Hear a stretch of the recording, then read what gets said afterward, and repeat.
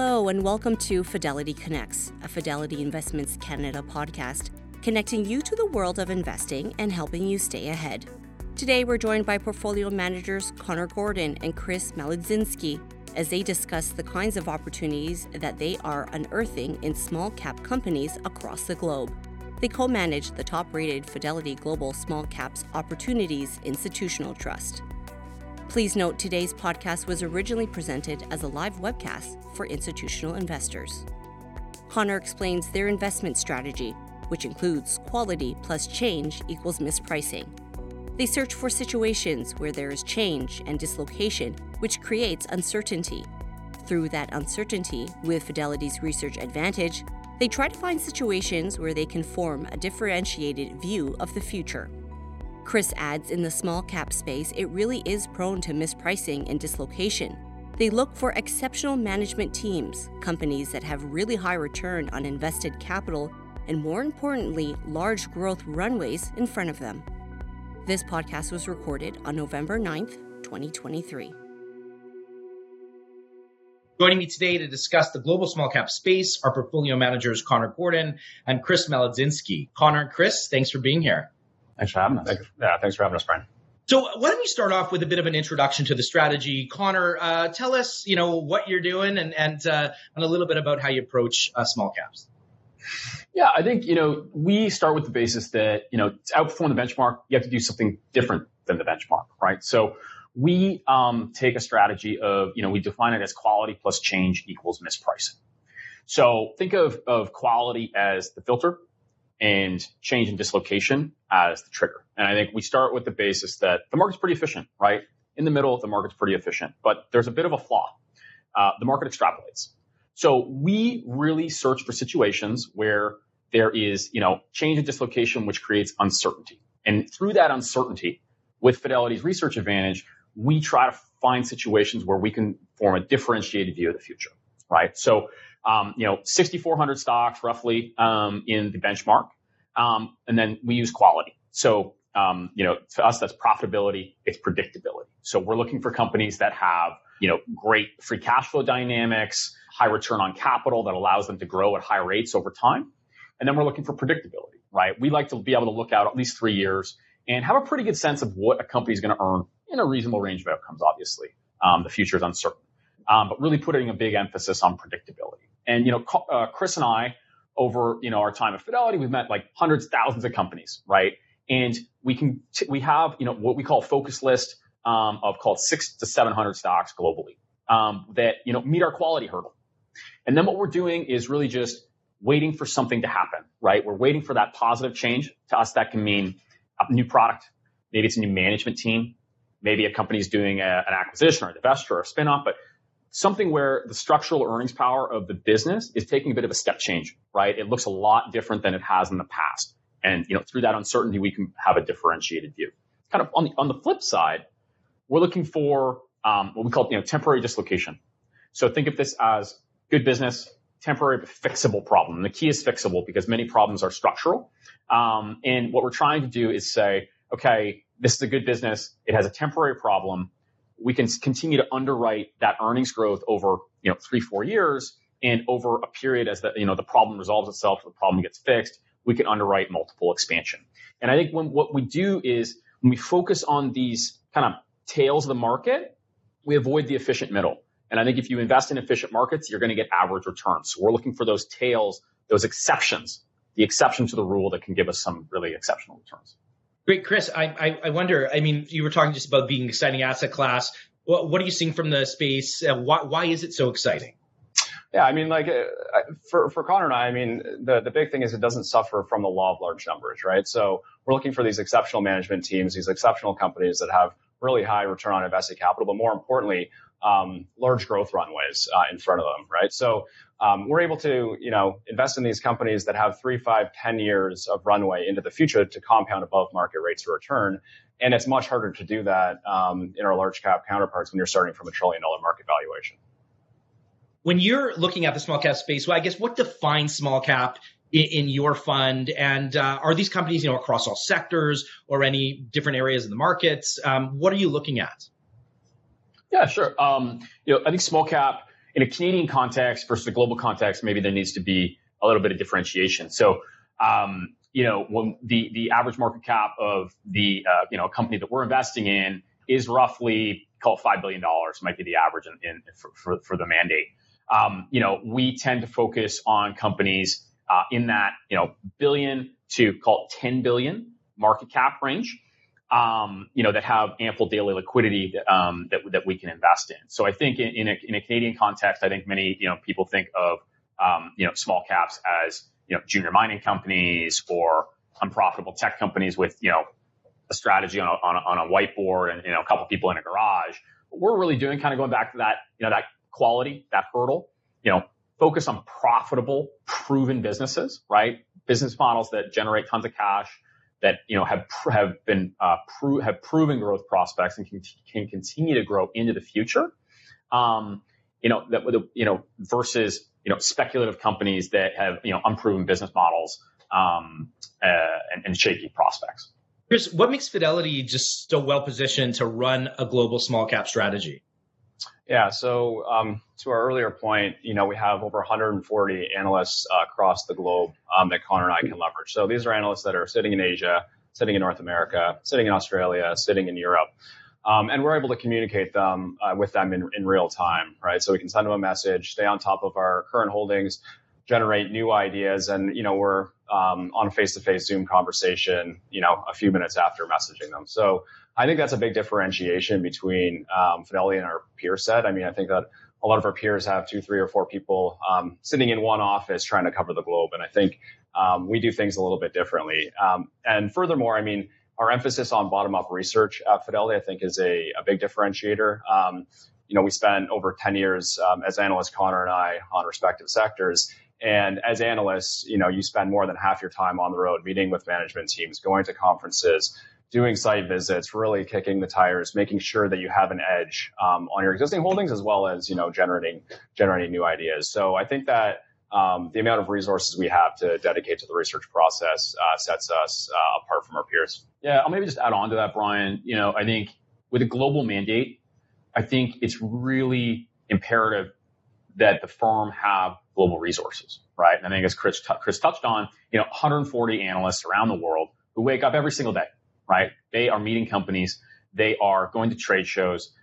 They're publishing research on our internal system and then filtering that up to portfolio managers like Chris and I. So when you can sit down with the team and leverage those best ideas from around the world, it becomes the job for Chris and I to then kind of, put those ideas into a relatively concentrated portfolio. Call it, the bulk of the value at risk is in the top 40 to 50 names globally, right? So we really get, cream of the crop, try and find the best ideas from our analyst team that fit that criteria that I was speaking to earlier, right? We're looking for that positive change or that temporary dislocation.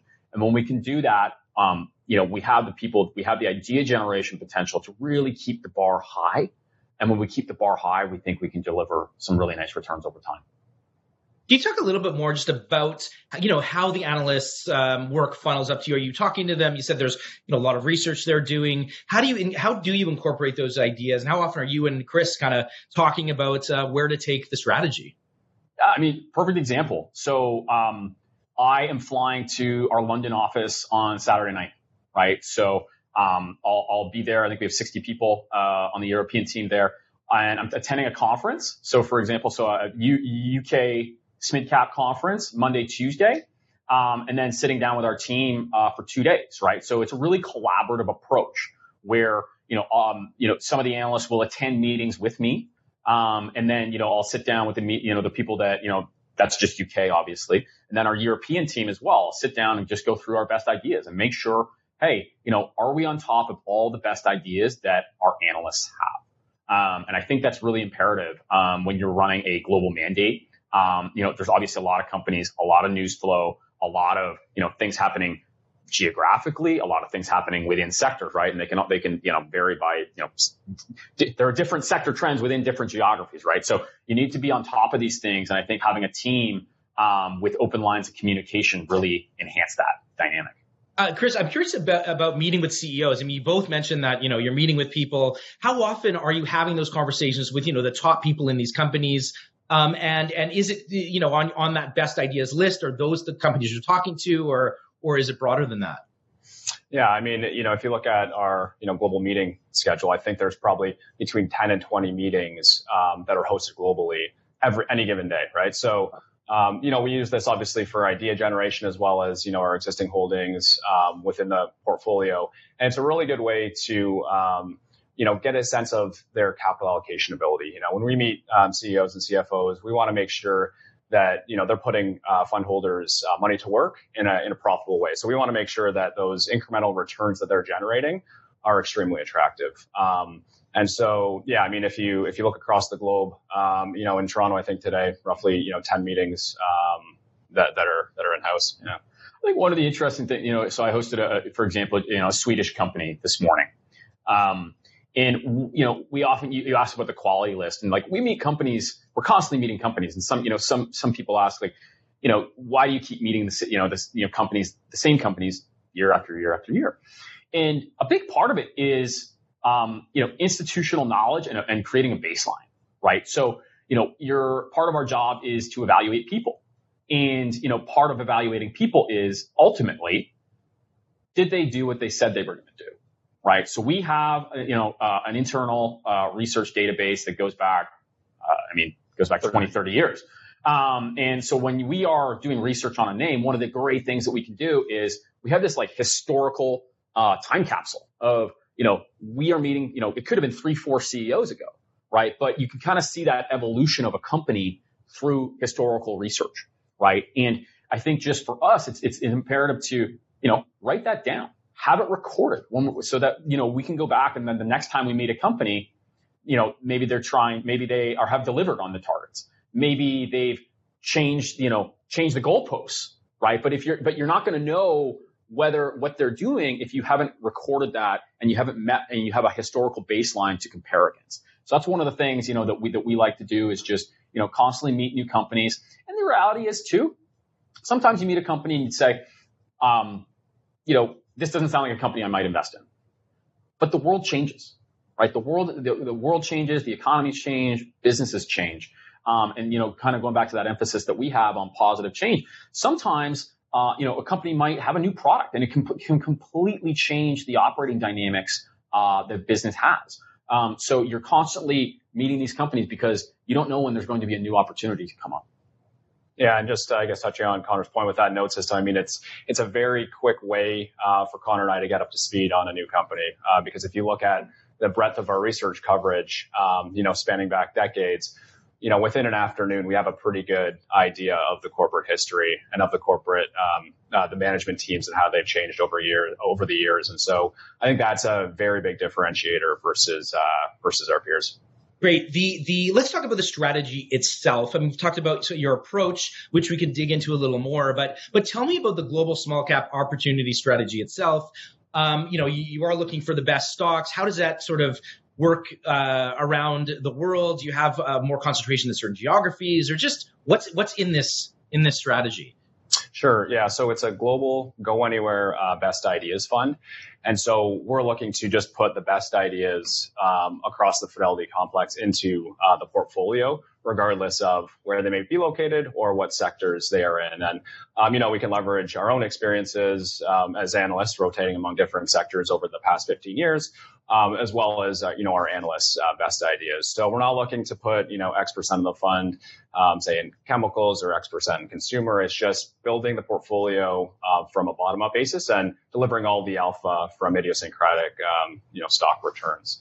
And so if you look across, I guess the geographic kind of allocation, we're overweight North America now, but that's, an output, not an input. That's where we're seeing the most value. And given the concentrated nature of the fund, those geographic allocations will move around over time, depending on where, our best ideas, will surface from. Yeah. I think philosophically, Brian, we often say, you just think of the Canadian context, but, if you're investing in a Canadian only small cap fund, for example, you're only seeing 5% of the global opportunity set, right? If you're investing in a U.S. only small cap fund, you're seeing roughly 55% of the opportunity set. And as Chris said, our philosophy is let's take the biggest opportunity set we can find, right? Let's not be pigeonholed by geography. And let's just go bottom up and find the best opportunities that we can. And I think, our allocations, we like to say that volatility creates dislocation, dislocation creates mispricing. And it's in those times of volatility that we can really differentiate, and the fund or the mandate and the strategy can really differentiate its return profile. And I think what that allows you to do is, when you're not constrained, you can go where the opportunities are, right? Our turnover, our allocations are very opportunistic. Fidelity Global small cap opportunities. It's in the name. We want to be opportunistic and not have as few constraints as possible. Obviously, there's a few risk constraints around sector allocation, et cetera. But we really don't want to be pigeonholed. And I think what you've seen historically is, that global go anywhere philosophy on the fund, really focusing on what Fidelity does well. And what Fidelity does well is idiosyncratic stock specific research, right? What we want to do, and we talk about that positive change, that temporary dislocation, focus on the companies. We want the returns to come from, stock selection, and historically a little over 90% of the alpha is attributable to stock selection. And we don't want to get into the trap of making an implicit factor bet, being, making a very large geographic bet, making a very large sector bet. We want the returns of the strategy to come from that stock selection, because I think that's what Chris and I do well. It's what Fidelity does well. And I think it's how we differentiate ourselves over time rather than making very large macro top-down bets. Yeah, and Brian, I think another point that we just can't emphasize enough is the amount of emphasis that we put on corporate governance. And so, when you look at our geographic allocation, we're overweight North America, and I think a lot of that is that's where you find the best management teams. And so we want to make sure, in the small cap landscape, that we don't get caught offside investing in a management team that's just looking to enrich themselves or, make poor deals, bad capital allocation. We want to make sure that every dollar that they're investing for our clients is put to good use. And so I think that's something that we, pay a lot of attention to. How many stocks do you hold in the strategy? What's around the number? The core, what we say, the core value at risk that we consider tends to be about 40 to 50 stocks. There's a tail of positions. Obviously, I think the most recent disclosure is 72 stocks. And look, there's always a tail of things that we're working on. We'll take an initial position. We'll, continue to prove out the thesis. And then there's always things that are moving out, right? That's just like the dynamic of portfolio management. But the core value at risk tends to be that 40 to 50 names. So, right. Try to keep it relatively concentrated, try to maintain a high hurdle, and try to make ideas count. Like when we're doing the research, when you're right, you want the idea to make an impact. So how do you know, when is it time to sell? Can you keep these companies, or do they grow too big that, hey, now we have to sell these? What's that selling strategy to keep it in the best ideas and that concentrated portfolio? Sure. There's a number of outcomes. When we sell a stock, it's either we're wrong on the stock, our thesis is proven to be invalid. We take our losses, move on. One thing we make sure we don't do is if we have a losing position, is to wed ourselves to that stock and add more as it's going down. So we're pretty quick to cut our losses. And then on the flip side, if the stock hits the upper end of kind of where we feel that it should be trading, we'll either sell or trim the stock depending on its long-term kind of growth outlook. And then the third one is just, we have certain positions that we have that have an embedded catalyst that we're looking for. And when that catalyst plays out, the thesis is proved correct, and we'll sell and move on to our other best ideas. Yeah, I think that one of the things, just going back to risk, Brian, I think another, one of the, kind of Chris touched on it, but, one of the key reasons to sell is sometimes you just have a better idea, right? And so keeping that hurdle high, what we try to do, when we're looking at a new idea, it's not just, is this good enough to be in the strategy? It's, is this better than something we already own? And going back to my prior point of not wanting to make large implicit bets is, for example, if we're looking at a chemical company, for example, it's not just, okay, is this better? It's like, do we already already have exposure to chemicals, right? But maybe that idea is better. We can, we're always looking to high grade the portfolio, right? We're always trying to maintain the embedded future returns and keep the prospective returns of the portfolio as high as it can be. So a lot of it can just be high grading the portfolio. You touched on size, or had a question on size. The strategy does not have a hard sunset clause. But there is 30% of the mandate can be above the small cap index. And the whole point of that is, if we find a $2-3 billion company that we own, have known for a long time, we've done a lot of the diligence. We don't want to be forced to sell if you find one of those really good long-term compounders. So we do have a bit of wiggle room, call it, to continue to hold the small caps that become maybe mid caps, right? Every time we do these with you guys, I always love the rapport between both of you. So I'm sure people are wondering, how do you complement each other's styles, and why Connor and Chris together on this strategy? Yeah, sure. I'll take that one. So we started at Fidelity back in 2008, 2009. And I don't know if you're familiar, but we have a rotation program among analysts. And so Connor covered healthcare, IT, as well as industrials, and I covered everything else. So consumer, communication services, financials, and resources. And so the idea is, Connor and I view the world very similarly, invest very similarly. You put us two together and we have the whole market covered. And over and above that, we also have, built-in, devil's advocate, so we can, debate ideas, and really come to a better answer by putting us both together. Connor, anything to add to that? No, it's, exactly what Chris said. I think, when, we have this historic, we call it spheres of influence, right? So, Chris is, the financials expert, and then I get to, if we have a financial or insurance company in the fund, I get to poke holes in the thesis, right? So everyone, and I think it's, probably a good point, our reasons for owning a stock are always recorded, right? So if our thesis is, X, Y, and Z, I get to say, well, on point, Z, have you considered this, right? I was in London last week. I was meeting with a competitor. They were saying this, how does that impact the stock, right? So you're always, when you have two of us, when we have that team of 140 people around the world, you're always trying to, update your information, right? Every day in the market, it's like going to, it's like a card game, right? Every day in the market, a new card gets turned over, you get new information, and you're trying to constantly update your view for new information. And I think when you have two people that view the world similarly, but have different historical background, you can really push each other to try and, get to the best answer. Great. We have just a couple of minutes left. I know we have a couple examples that illustrate your strategy. Chris, what's the sort of stock example that you have that can really kind of drive this home?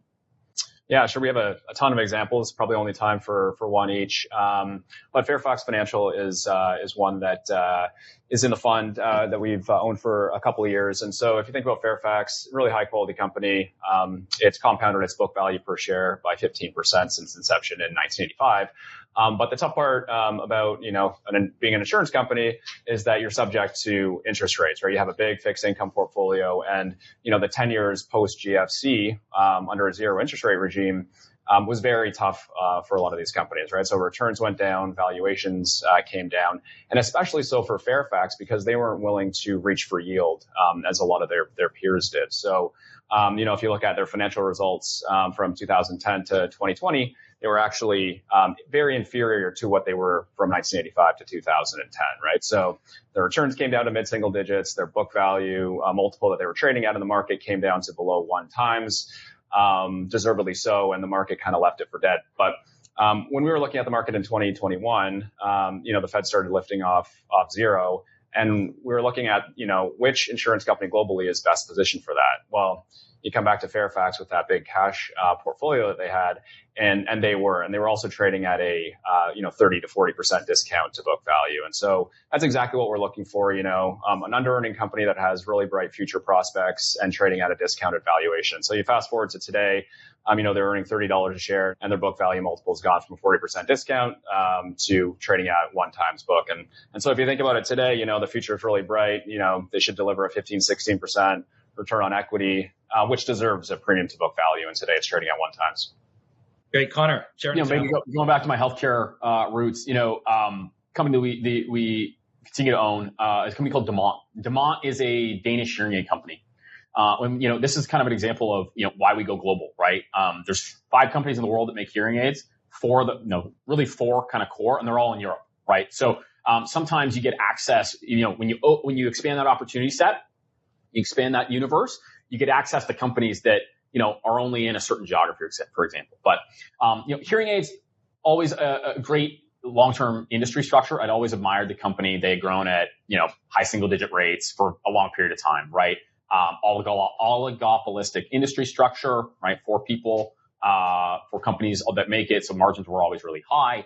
But the stock was always, perennially too expensive, right? It would always trade at 25, 30 times earnings. And, that is just, it was always at a level that, we couldn't underwrite the returns that Chris and I are looking for.